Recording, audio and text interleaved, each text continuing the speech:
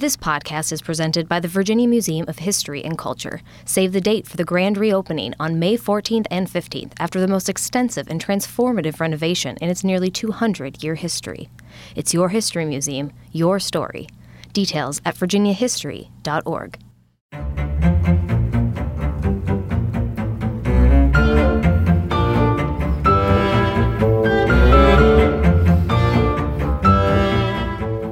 Hello and welcome to episode 4 of season 6 of the How We Got Here podcast.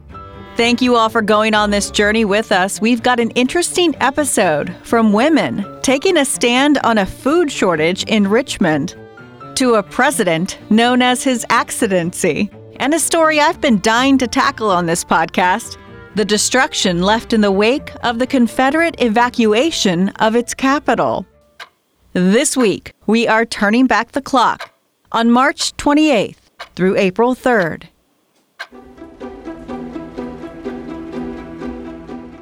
Riot. It's defined as a violent disturbance of the peace by a crowd. The word's been thrown around a lot in recent years, used to describe uprisings of disenfranchised people, people in great need, or desperate to point out a wrong. It's used to explain the burning of storefronts or the breaking of windows. It's used to describe the tearing down of statues. Riot is also in the eye of the beholder, isn't it? Depending on your point of view, your desperation, one person's riot and upheaval is another person's protest or demonstration.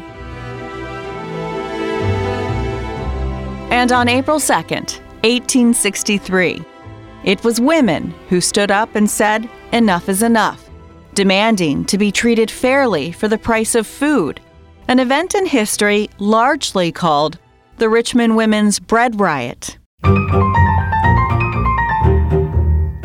This is an instance in which I think women who are the primary instigators of not just the bread riot in Richmond, but a series of a dozen or more similar riots that took place all across the South.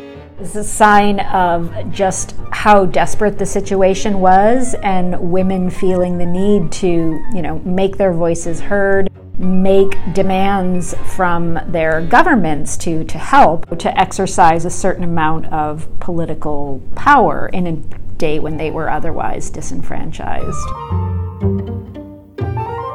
And that's the voice of longtime guest, all the way back to our first season, Dr. Karen Sherry with the Virginia Museum of History and Culture. Karen says, as with many stories from long ago, we only have one-sided accounts to piece together what exactly went down. The old adage, history is told by the winners. So often history was told by the people in power, who were usually white, male, privileged people. The historical record can be full of those kinds of gaps, and indeed it is for the bread riots. In my research on them, and to my knowledge, we don't have any first-hand accounts of the women who participated outside of transcriptions of their court documents, although even many of those court records were lost during the chaos of the Civil War and the burning Richmond. And the key to unlocking what happened is to know the Civil War is raging. Farms are being destroyed in battles. Supply shortages are constant, and inflation is skyrocketing. 2 years into the war, it's the spring of 1863. Over the preceding months, the Confederate Army had suffered a series of losses in the western territories. The situation on the home front was also becoming pretty desperate, particularly in Richmond, and there are a few reasons for that. During the war, Richmond's population exploded. People coming to the capital of the Confederacy for opportunities, some coming as refugees from war-torn places and so forth. So Richmond's population within 2 years doubled. And that put a strain on society. Rent was through the roof. People couldn't find housing. This exacerbated already pretty dire food shortages. The South, by the spring of '63, was really feeling the effects of the war, of farmland either being destroyed or being taken over by the federal armies. The Confederate Army was impressing food from farmers to provision the army. That reduced the supply that was available for civilians on the home front.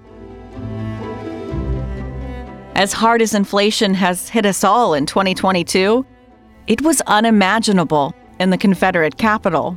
Prices for all kinds of consumer goods and foods were exploding as well, on average about 10 times more in 1863 than the same item would have cost 2 years prior to that.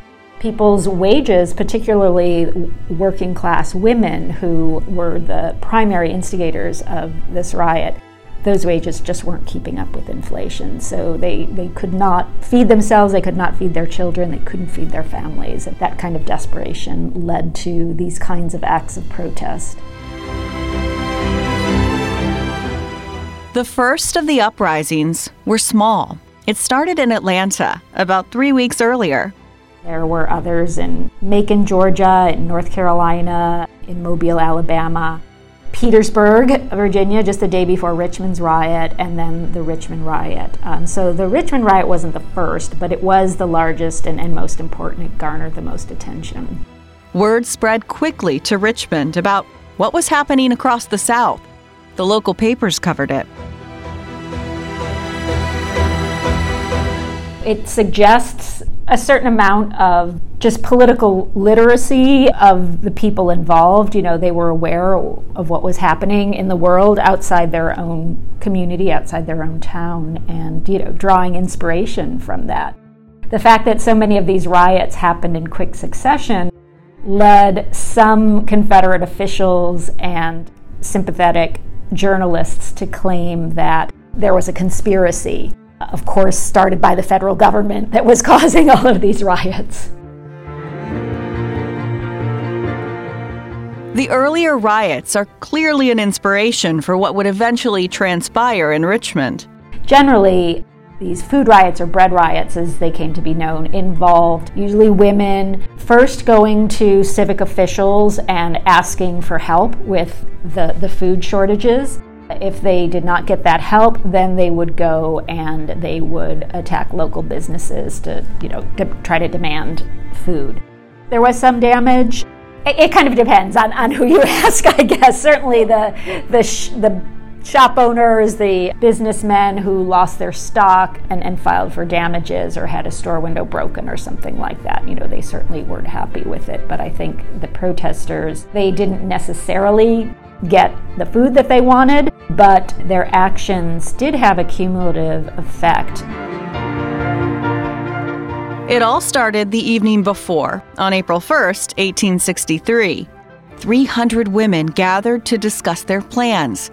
They met at a church in Organ Hill, which at the time was a suburb of Richmond, not actually part of the city like it is today. These women planned to lead a demonstration.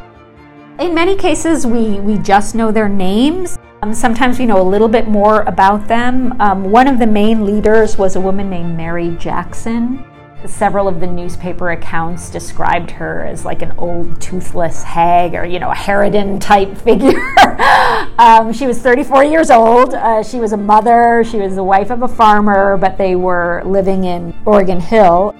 And she worked as a huckster, as a saleswoman in one of the Richmond markets. She sold beef. She had several children, including one son who was serving in the Confederate Army. Mary Jackson had already unsuccessfully tried to petition the Confederate Army to discharge her son so he could come home and help support the family. So I suspect there was a little frustration involved that motivated her to take a leadership role in this event. We don't know much else about her. We know the names of a few other of the figures, but not a lot of details about them. Many of them were working class. There were some middle class women as well involved. The protest began around 8 a.m. April 2nd. The women started gathering in front of the George Washington statue on Capitol grounds. Women came from not just Richmond, but from many of the surrounding counties. About an hour into the protest, around 9, a few of the leaders of the group went to the executive mansion and knocked on the front door, looking for the governor.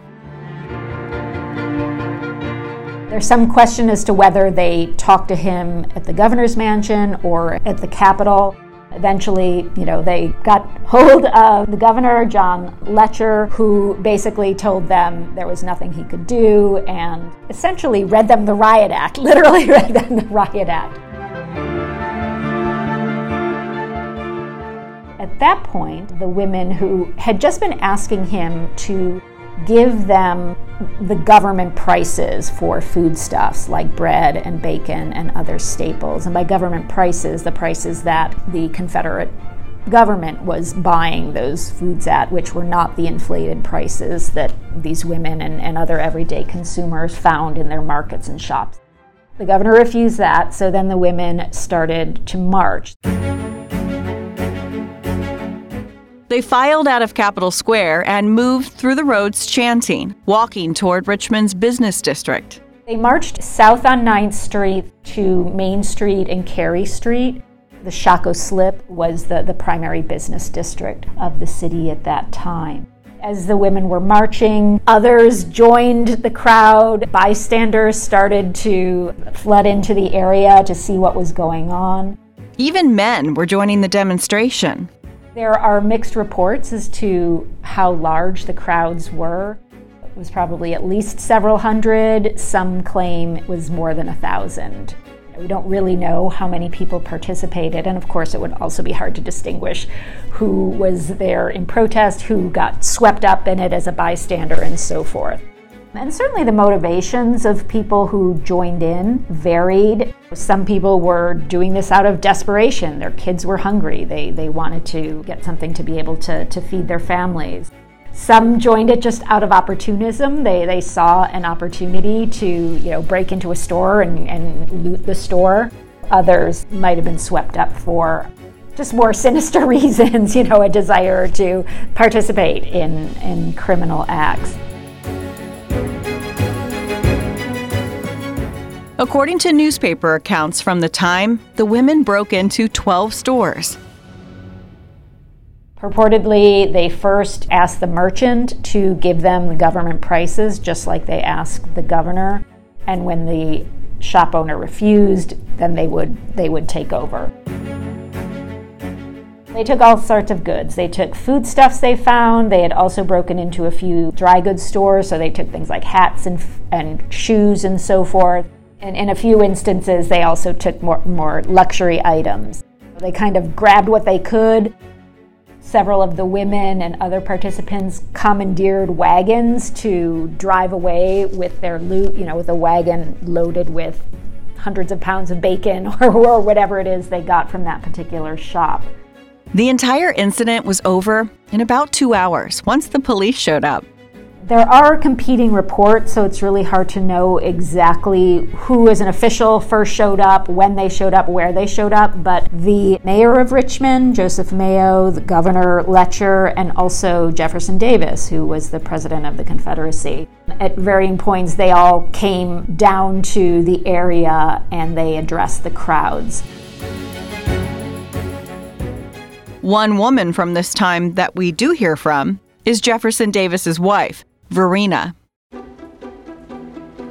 She did claim that it was her husband who went out to talk to the protesters. He purportedly gave a very eloquent speech trying to reason with them, trying to suggest that everyone had to make sacrifices during the time of war, and his hands were really tied, he couldn't do anything.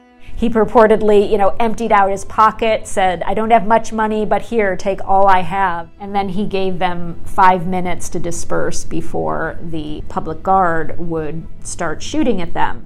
Other accounts say it was the governor of Virginia, Letcher, who actually called in the public guard, which at the time, think state police riot control. It's believed that he threatened to have the guards turn their guns on the protesters if they didn't disperse. Other accounts claim that Jefferson Davis did that. In any event, there was some kind of threat of violence against the protesters. The crowds pretty quickly dispersed. And after that point, the police started making arrests. No one died that day. A few were injured, but most of the violence was directed at physical property. All told, a little over 60 people were arrested, 44 of whom were women and another dozen or so were men. And they were tried. At the end of the day, 12 women were convicted and 6 men were convicted. Mary Jackson, one of the organizers we told you about, she was charged with a misdemeanor. The prosecution couldn't find concrete evidence that she actually stole goods from some of the raided stores, so she just got off, so to speak, with a misdemeanor. We don't know what happened to everyone who was arrested that day, because as we told you, so many of the court records were lost to time and various fires. In some cases because the protesters were using aliases. So, it's a little difficult to determine exactly what happened to each of these defendants. Usually the women got either a fine and or some jail time, usually not more than either a few days or 30 days or something like that.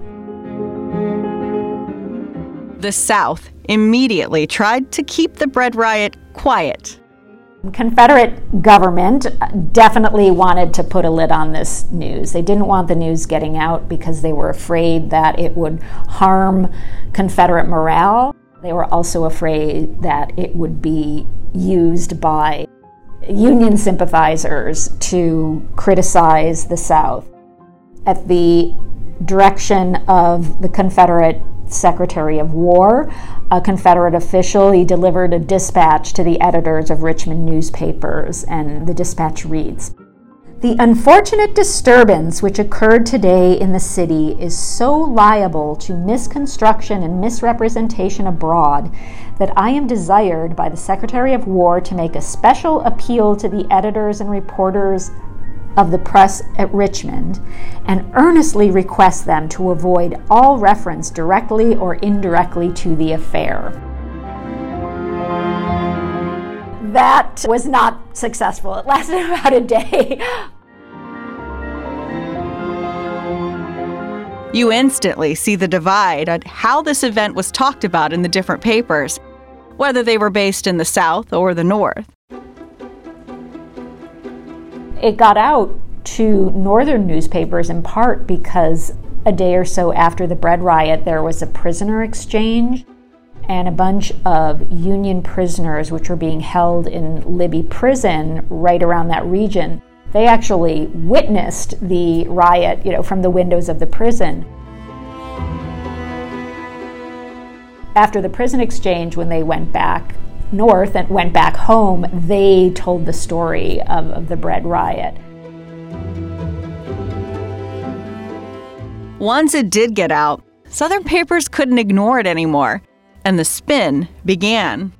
They painted the picture of this was a riot of immoral women, of people who were not really starving, that they were leading these protests out of criminal intent.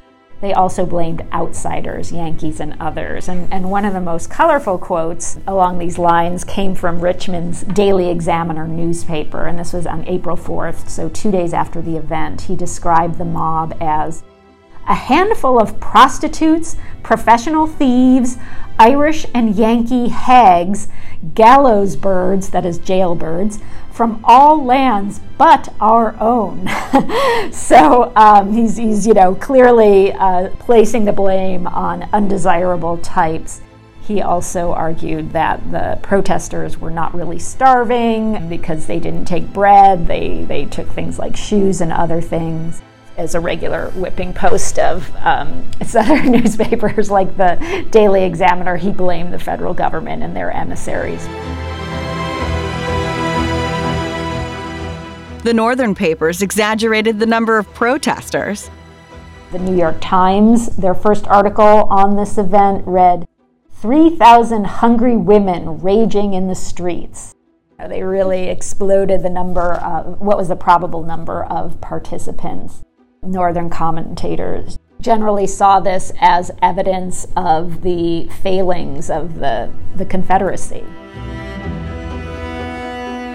In the end, the protests did scare local government into action, but it far from fixed the problem. It had a pretty immediate effect in Richmond in that the Richmond City Council held some emergency meetings to discuss the incident, and they appropriated more money to help. Not only did the Richmond City Council appropriate more money for social welfare, for provisioning the city with food and fuel and other things the citizens so desperately needed, but the City Council also increased the police force, the number of police. By the next morning, cannons had been placed in strategic locations along these streets to deter any additional protests. The city cracked down pretty quickly, and so there weren't any other riots of this scale in Richmond.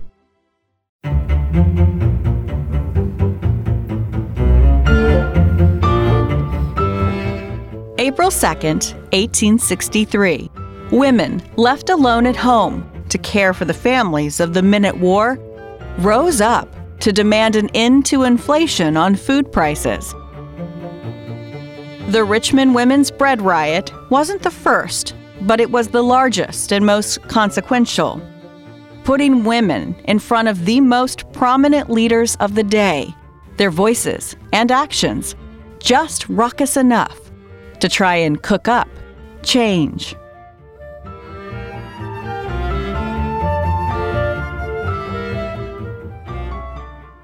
This podcast is sponsored by the Library of Virginia, where digital resources reach nearly 4 million people yearly, and collections of more than 130 million items tell the stories of Virginians. Find Virginia history at lva.virginia.gov.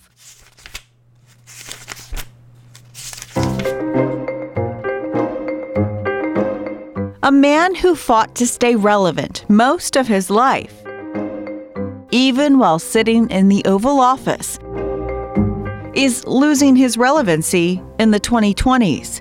His name will soon be stripped from a community college. It was dropped as the name of a building on the campus of the College of William and Mary.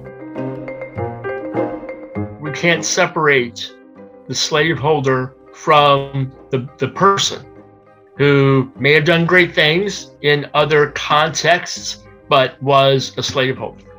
He owned people, right? I think sometimes we use terms like slaveholder and master and those things, but we always need to come back. They owned people.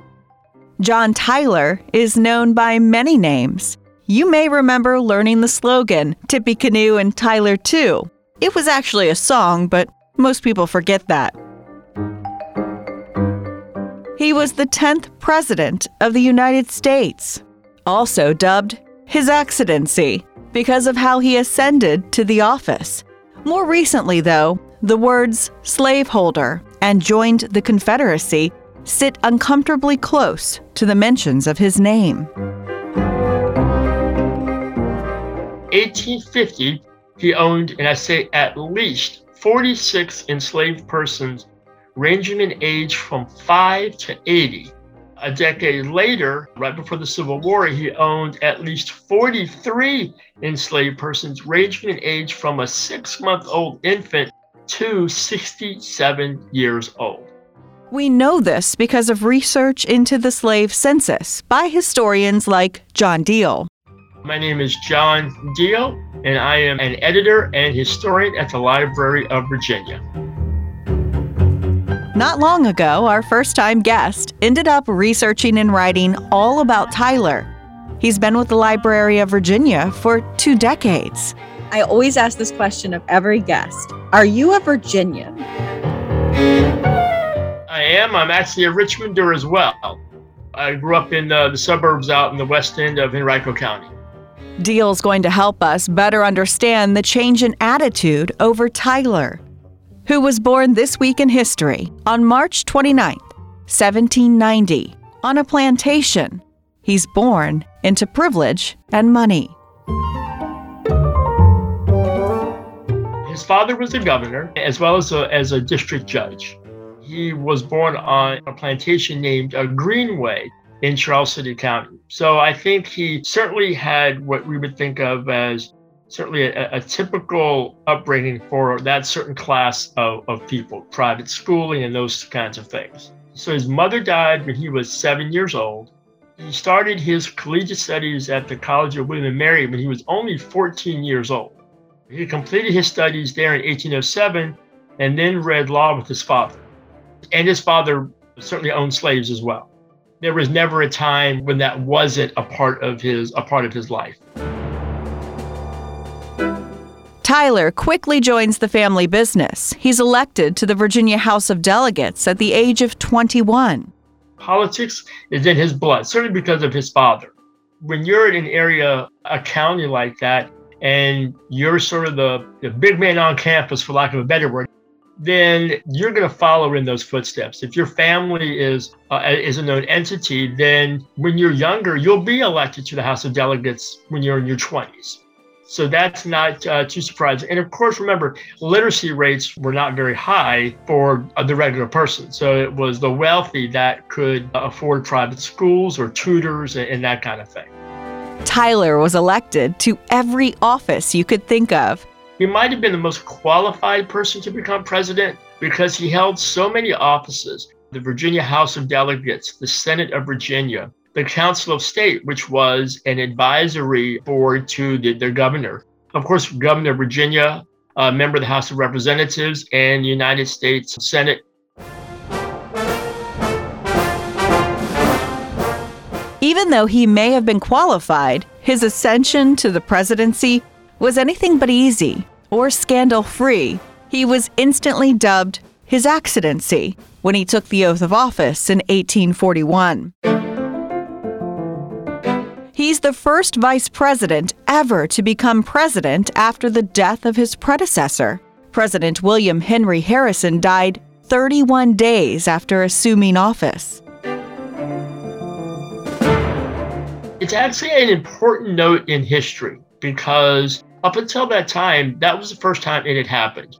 And so there was some sort of backing and forthing about whether he was sort of a temporary president, whether he was just kind of going to sit there until they did a new election. And so after lots of backing and forthing with Congress, it was established that he was, in fact, the president and would finish out what was essentially the 4-year term, since Harrison died a month after his inauguration. At the time, it only created the custom that the vice president would assume the role. It wasn't written into law. That didn't happen until more than a century later, when the 25th Amendment was ratified in 1967. Which specifically dealt with presidential succession and disability, if the president's incapacitated for some reason. Quick sidebar here. You probably learned in school that President Harrison got pneumonia after a super long speech in harsh weather without a hat, gloves, or coat. But that's probably not correct. Recent scholars have suggested that it might have been bacteria in the drinking water of DC that may have sort of exacerbated any issues that Harrison had. But sort of Tyler was almost doomed from the start. His Accidency was a staunch states' rights Democrat at the time. He was a slaveholder, of course, and did not believe in sort of a large federal government and a large presidency. And so during the 1830s, when he was in Congress, he began to sort of push back and rebel against Andrew Jackson, who, though a Southerner, wanted to sort of make the presidency more powerful with, closing down the Bank of the United States and putting the reserves into what we call state pet banks. And Tyler and others thought that would give more power to Jackson. When South Carolina threatened to nullify a tariff in 1832, Jackson got permission from the Congress to use force, if necessary, to sort of bring South Carolina into the fold. And so Jackson sort of left the Jacksonian Democrats and migrated to the Whigs, who were largely obviously against Jackson, but who were also very much into what we call the American system. They liked internal improvements and active government and the Bank of the United States. And so he migrated there pretty much to have a party to hold on to. When Tyler got on the presidential ticket as the VP, he was sort of a compromise nominee of the Whig Party. He was nominated, as we do, to draw sort of states' rights Southerners who did not support that Jacksonian democracy. And he never really embraced the Whig ideology, but he certainly didn't mind becoming president. The problem then happened after Harrison passes away. Tyler moves up. He still is a states' rights person with an all-Whig Congress and an all-Whig cabinet. So his administration is pretty much chaos the entire time. He's nearly a 4-year lame duck. His entire cabinet, except for Daniel Webster, who's the Secretary of State, resigns. And they were hoping that Tyler would sort of take the hint and resign himself. Well, he was kind of going to stand his ground, as it were, and he didn't resign. Not a lot got done during his administration, but Daniel Webster, staying on the cabinet, did help direct Tyler's foreign policy. In August 1842, Webster concluded the Webster-Ashburton Treaty with Great Britain that sort of settled boundary disputes between the United States and British colonies along the Maine and Great Lakes border. And also in April 1844, the administration negotiated sort of a treaty of annexation with Texas. But because of Tyler's poor relations with the parties, the Senate rejected the treaty. The Congress did eventually sign a joint resolution to annex Texas, which Tyler signed in the final days of his presidency. Tyler is also known for another first, the first president to marry while in office. His first wife died of a stroke in 1842 after he became the commander-in-chief. In 1844, Tyler, after a secret engagement, 54-year-old Tyler married 23-year-old Julia Gardner in New York City. We told you all about Julia in a previous season of How We Got Here. The age difference raised eyebrows, but the quick engagement and marriage after his wife died was more of a norm at the time. Male widows were known to remarry fairly quickly after the death of their spouse. There's no good way to put this that doesn't sound bad. They needed somebody to take care of their kids. Most widowers were not widowers for very long. All of this while President Tyler continued to enslave human beings. He kind of thought that it was sort of a necessary evil and it needed to expand into the Western territories to disperse the slave population, which he thought would sort of ease problems of management and allow for better treatments. That was a common belief at the time, that slavery needed to expand west, that it would help enslaved people somehow. But of course, it's really just helping expand the concept of slavery, meaning you would have more representatives in the Congress that come from slaveholding states. As with everything related to slavery, you can't separate the two, right? You can't separate his ideology and beliefs with the institution of slavery.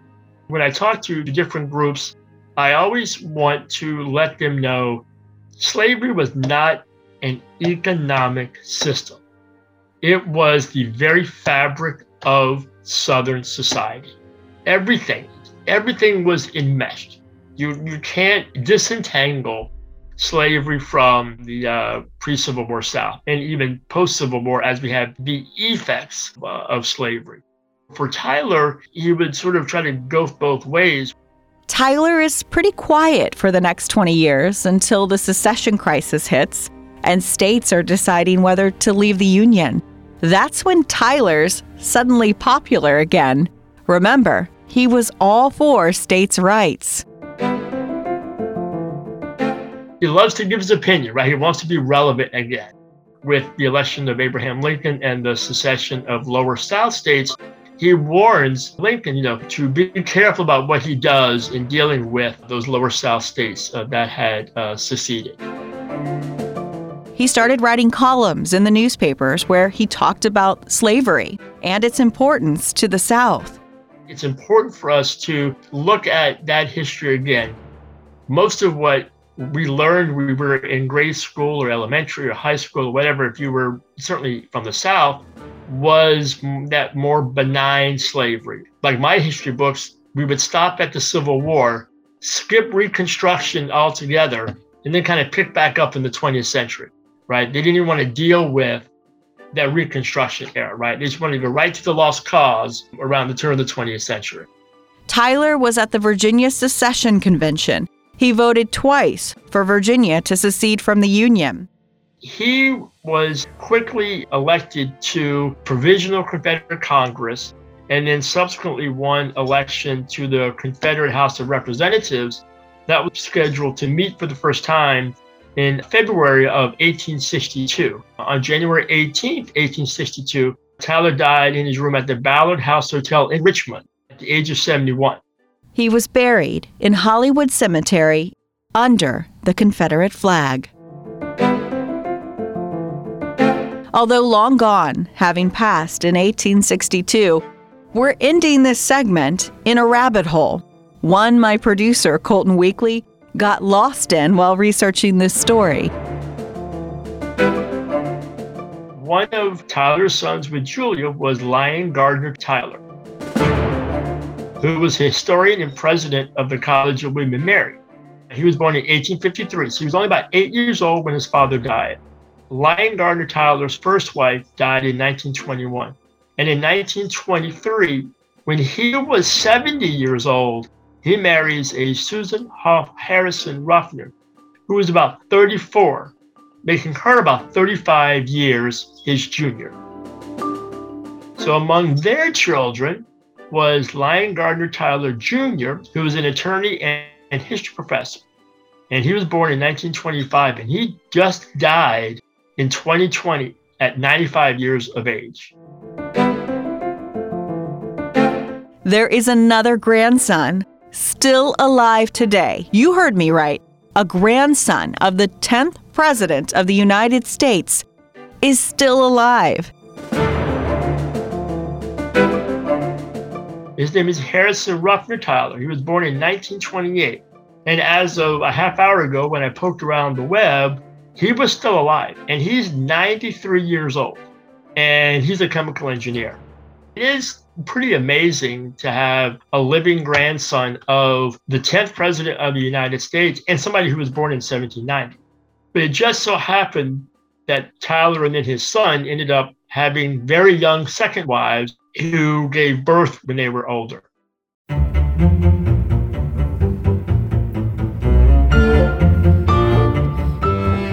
March 29, 1790.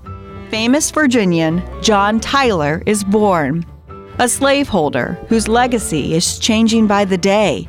His accidency, setting what's known as the Tyler precedent, a tradition that allows vice presidents to assume the power of the presidency. A man who held every office imaginable, including President of the United States and rebel delegate of the Confederacy.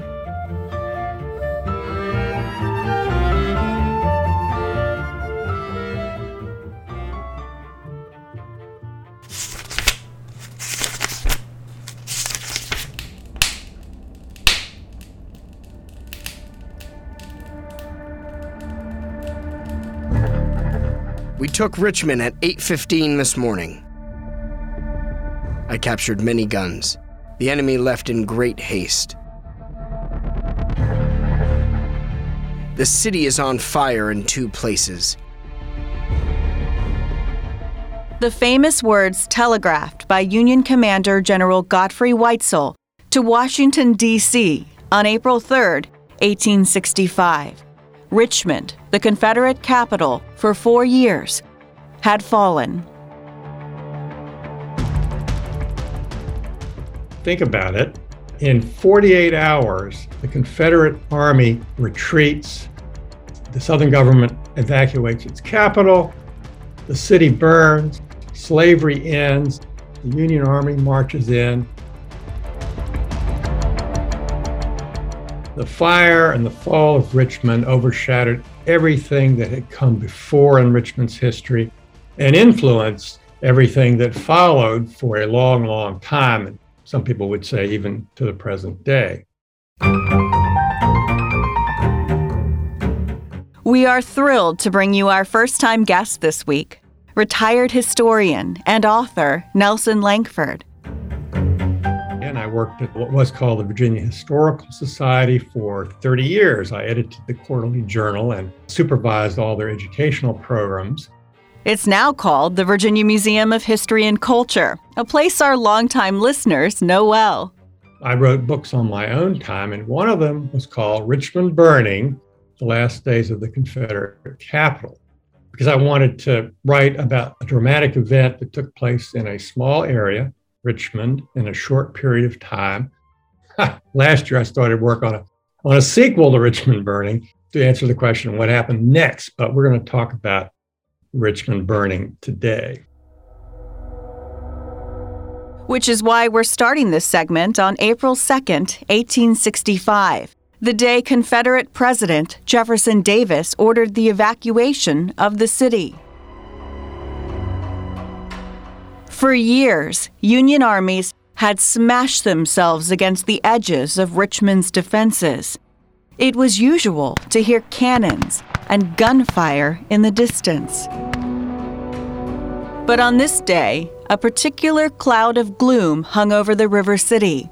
Petersburg was falling, and General Robert E. Lee was likely no longer able to act as Richmond's great protector.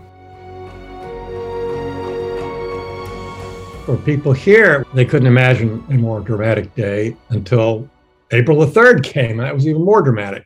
But on April the 2nd, it was a Sunday, there's the famous story that the Confederate President Jefferson Davis was sitting in his accustomed pew at St. Paul's Episcopal Church right there across from Capitol Square. And he got word from Robert E. Lee that the Confederate Army would have to retreat from Petersburg.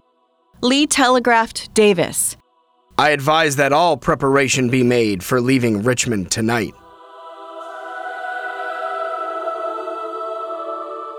After reading the telegram, Davis stood up and walked out of the church with the service still underway.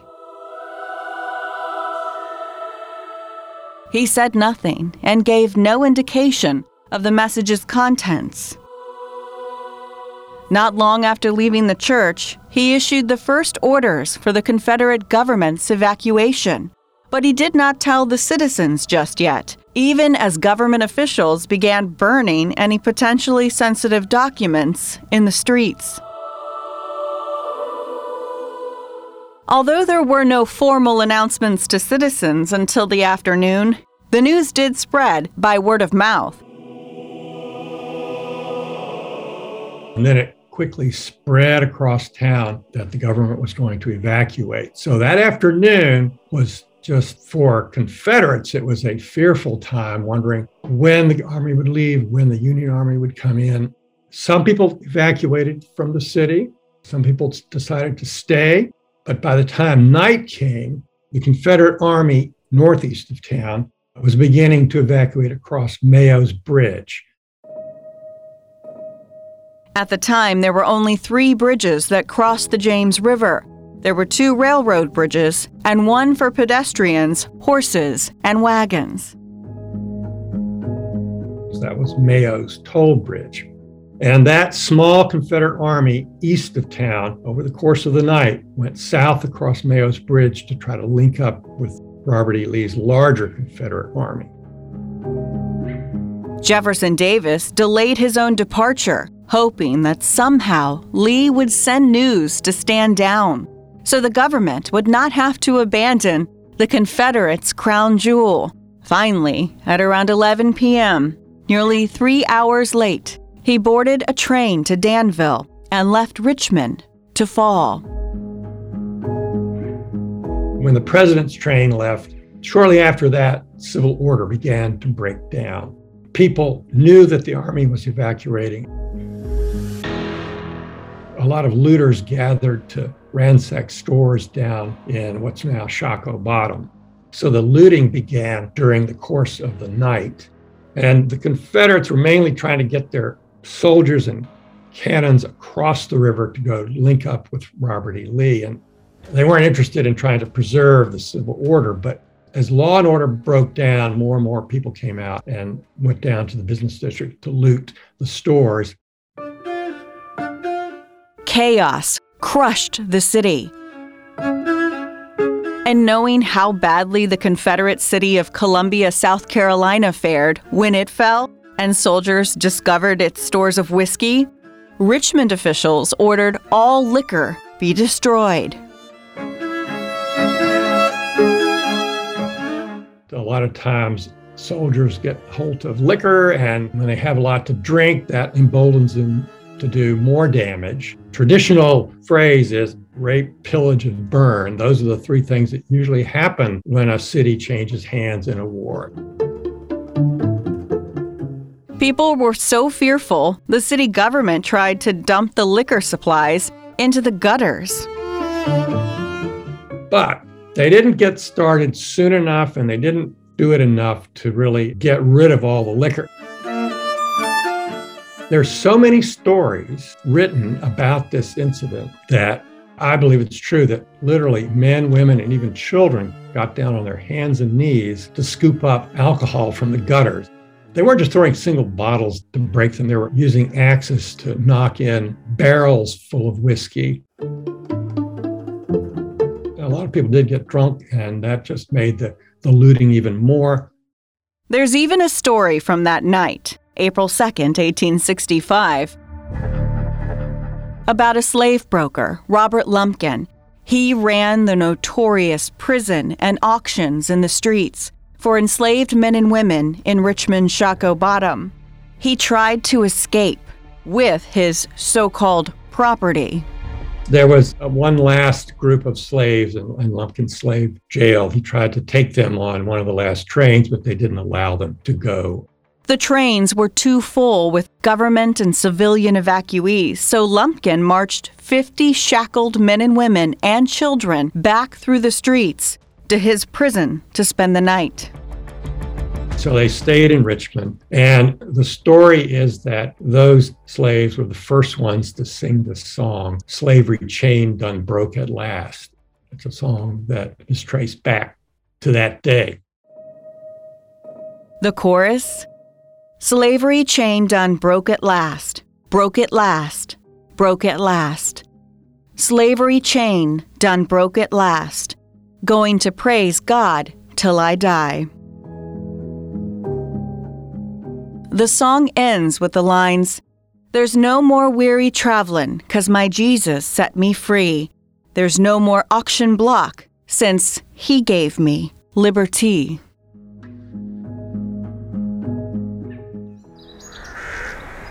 It's also around this time, as day starts to break, the morning of April 3rd. The Confederate commanders ordered their soldiers to set fire to bridges, tobacco warehouses, and weapons caches as the last soldiers crossed the bridge. It's starting to get a little light now. The Confederate government, a few months before, had passed a law to say that if our army ever has to leave a city, they should not leave anything of military value. So there's a big debate among the Confederate officers in charge in Richmond whether they should burn anything or not, because the fear was that, of course, the fire would spread. Well, the officers who favored burning carried the day. The soldiers used what they could to light select tobacco warehouses. The wind was still. The smoke just rose straight up in the air. But they had bad luck, because as soon as the fires began, a strong wind began to blow from the south. So it began to blow flames from those tobacco warehouses onto neighboring buildings. And that's how the fire spread. as the last Confederate soldiers crossed Mayo's Bridge, Army engineers, they'd already piled up barrels of turpentine on the bridge, and they set that afire. In later years, there was a contest. Different Confederate soldiers claimed to be the last person to cross before the bridge caught fire. So there's a little competition there. The Confederate soldiers reached the south bank of the James River at the same time the first Northern soldiers ride into Richmond on horseback. There were a few shots fired, but the Northern soldiers weren't that interested in chasing the Confederates. They wanted to go capture Capitol Square and the Capitol. The fires by now are raging through the business district. Everything from Capitol Square south to the river burned.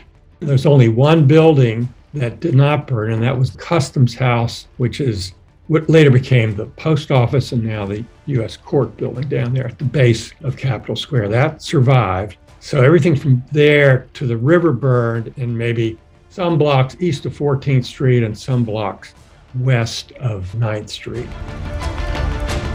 The flames destroyed Richmond's banks, 2 hotels, 3 newspapers, the Inquirer, the Dispatch, and the Examiner, a flour mill, a paper mill, railroad depots, and of course the bridges over the James River.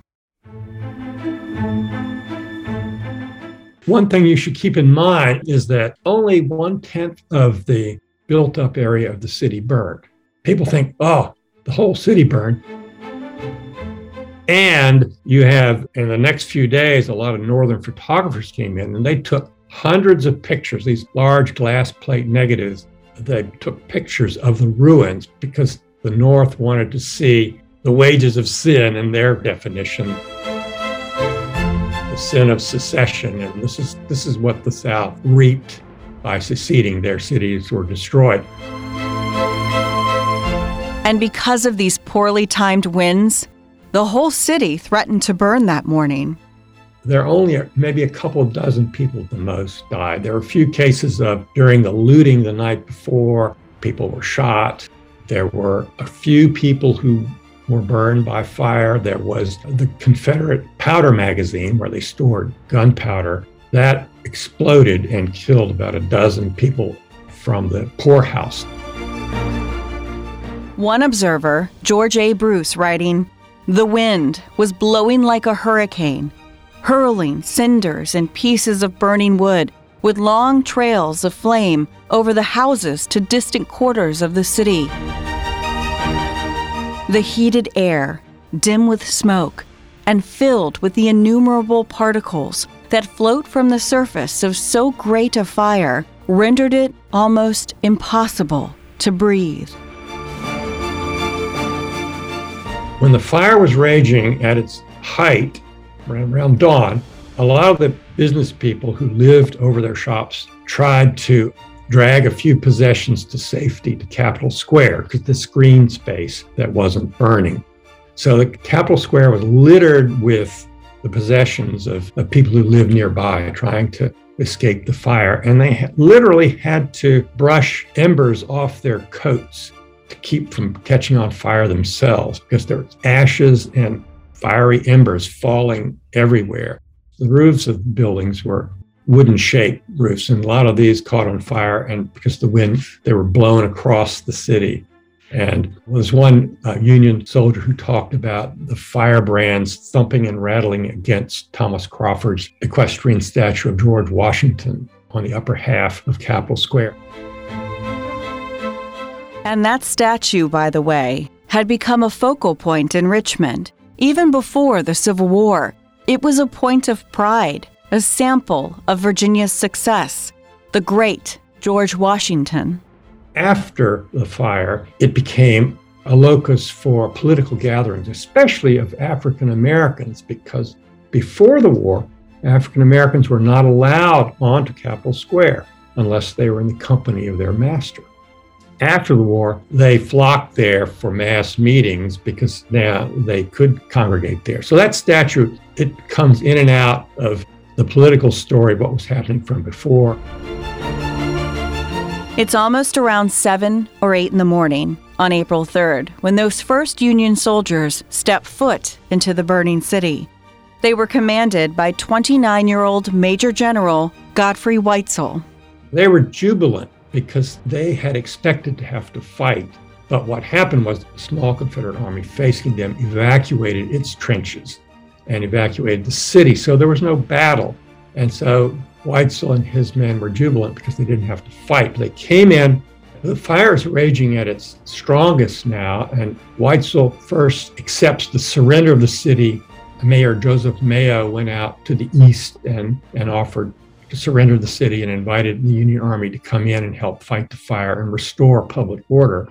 Weitzel went first to the governor's mansion and wrote that now famous telegram. We took Richmond at 8:15 this morning. I captured many guns. The enemy left in great haste. The city is on fire in 2 places. Am making every effort to put it out. The people received us with enthusiastic expression of joy. The telegraph reached from Washington down the eastern shore, under the Chesapeake Bay at Fort Monroe, and then up to Grant's headquarters at City Point, which is now called Hopewell. He wrote that out and gave it to a dispatch writer and told him to ride hell for leather back to their camp of the night before, where there was a field telegraph. That message, we took Richmond at 8:15 a.m., flashed down the telegraph wires and was in Washington just a few minutes later. So in Washington and then in Philadelphia and New York, they got the news that Richmond had fallen, was occupied by the Union Army, and the city was burning. People got that news right away. So there were mass celebrations in the big cities of the North. At the same time, Richmond was literally burning. We think about our technology being so advanced now, but the telegraph allowed news to move at the speed of electricity almost. Weitzel and his staff then went to the south portico of the Capitol and looked down upon the flames. One of his officers said it was like a gigantic crater of fire. And so the Union Army began to fight the fire and try to get civilians, residents of Richmond, to help them. But they couldn't do a whole lot for a while because of the strong wind. It wasn't until mid-afternoon that the wind died down and the fire had eaten its way through the heart of the business district that they began to get it under control. While many in the pro-Confederate capital were distraught that not only the city was burning, but the Union soldiers were now the occupiers, there was a large section of the city's population who was celebrating. But remember, the African-American population of Richmond, they were jubilant and they greeted the soldiers coming in. One story that I really like is the story of Garland White. And you know, this is a How We Got Here rabbit hole worth exploring. He was a Black man who had been born in Richmond 35 years before. As a child, he was sold away from his family to a Southern politician in Georgia. He escaped, went to Canada, became a minister, and then he joined one of the USCTs. These are the United States Colored Troops, USCTs. These are regiments of Black men recruited to fight in the Union Army, and they were recruited from every state, including Southern states. So Garland White was a chaplain with one of these USCT regiments. They march in the morning of the fire. You can't imagine how proud he was to come home, liberating his hometown. And when his unit marched into the western side of town, and they stacked their arms, and they were surrounded by freed people who were greeting them, and his soldiers, his comrades, spontaneously asked him to give a speech. He was a preacher, right? He had the gift of the gab. So he began to speak about telling all the freed people that they were free at last. But he choked up because he just couldn't. He choked up because of this amazing scene surrounding him. The city's burning, and they're there to tell people that they're free. Some of his comrades brought him an old woman who quizzed him. And she said, "This is your mother, Garland, who has been looking for you for 30 years." Remember, he had been sold as a child, so he didn't remember what she looked like, and she quizzed him. And I thought, this is amazing. You cannot make this story up. What a wonderful reunion. And I thought, could this just be some exaggeration? Well, no. The story comes from a letter that White wrote a religious newspaper in Philadelphia a week later, a letter to the editor, and he tells his own story in these words. That's one of the most dramatic scenes of that day. That story gave me goosebumps as Nelson was telling it.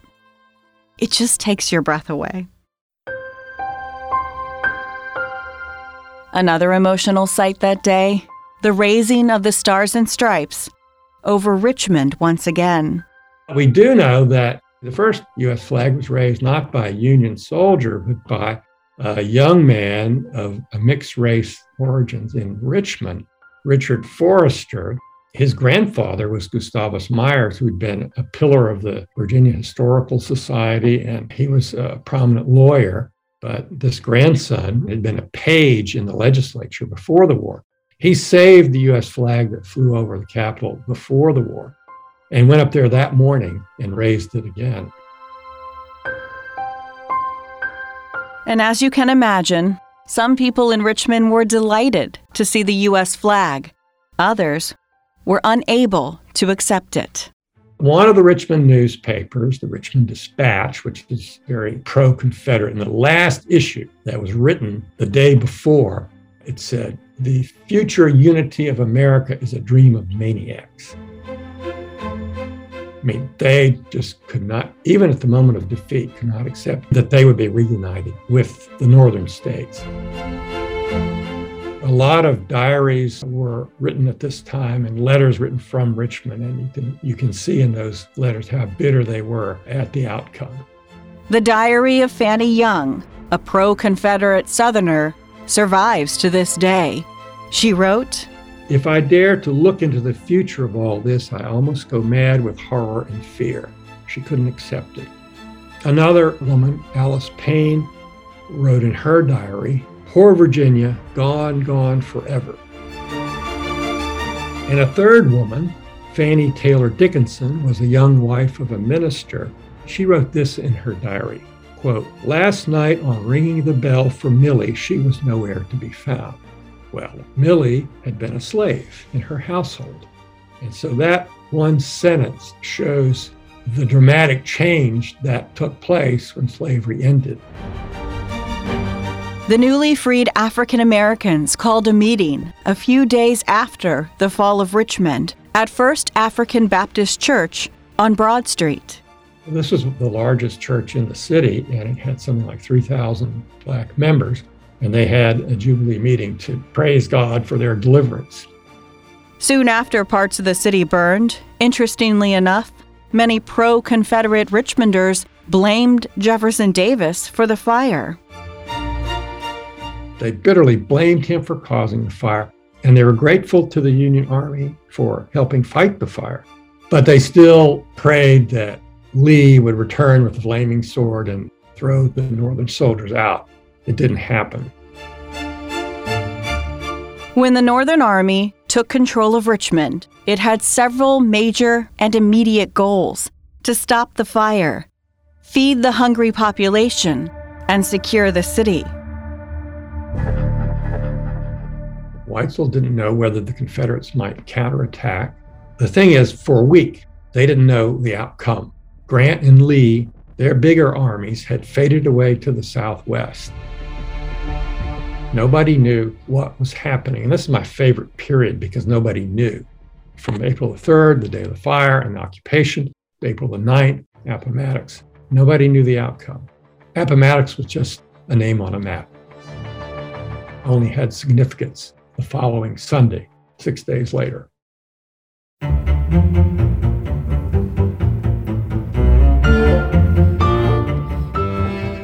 April 2nd, 1865. Confederate President Jefferson Davis rises from his church pew in Richmond for the last time and quietly exits. The beginnings of a chaotic evacuation of the rebel stronghold, the Confederacy's final flaming day in Richmond. Soldiers and government gone, but a lost cause scorched in the minds of many for generations.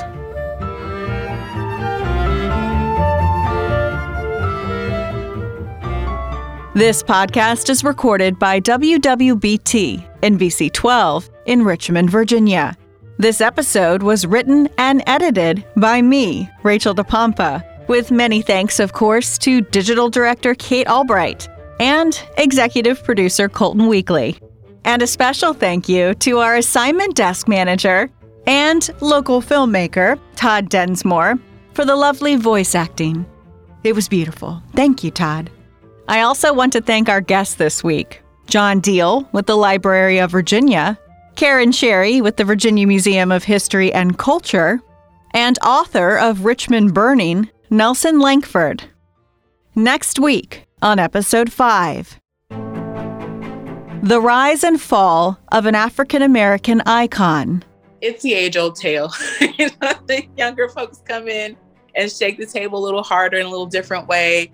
The older established folks are not necessarily willing to shift. Plus, they find General Lee down by the Appomattox River, resting under an apple tree. The day the Army of Northern Virginia surrenders. This surrender is going to bring the fighting in Virginia, at least, to an end and be a step towards reuniting the country. And he's always saved by some beautiful woman from some terrible fate. The mystery of Pocahontas. What would she think of this? And would she recognize herself in what we're saying? And I don't know. That's next week on Episode 5. If you like this podcast, please support local journalism. You can find stories like these from a little more recent history at NBC12.com. And if you don't mind, and you use Apple Podcasts, rate and review us. It really does help others find us. If you have any questions or ideas, email us at howwegothere@NBC12.com. Look us up on Instagram, HowWeGotHereVA. We'll be back in your life next Monday.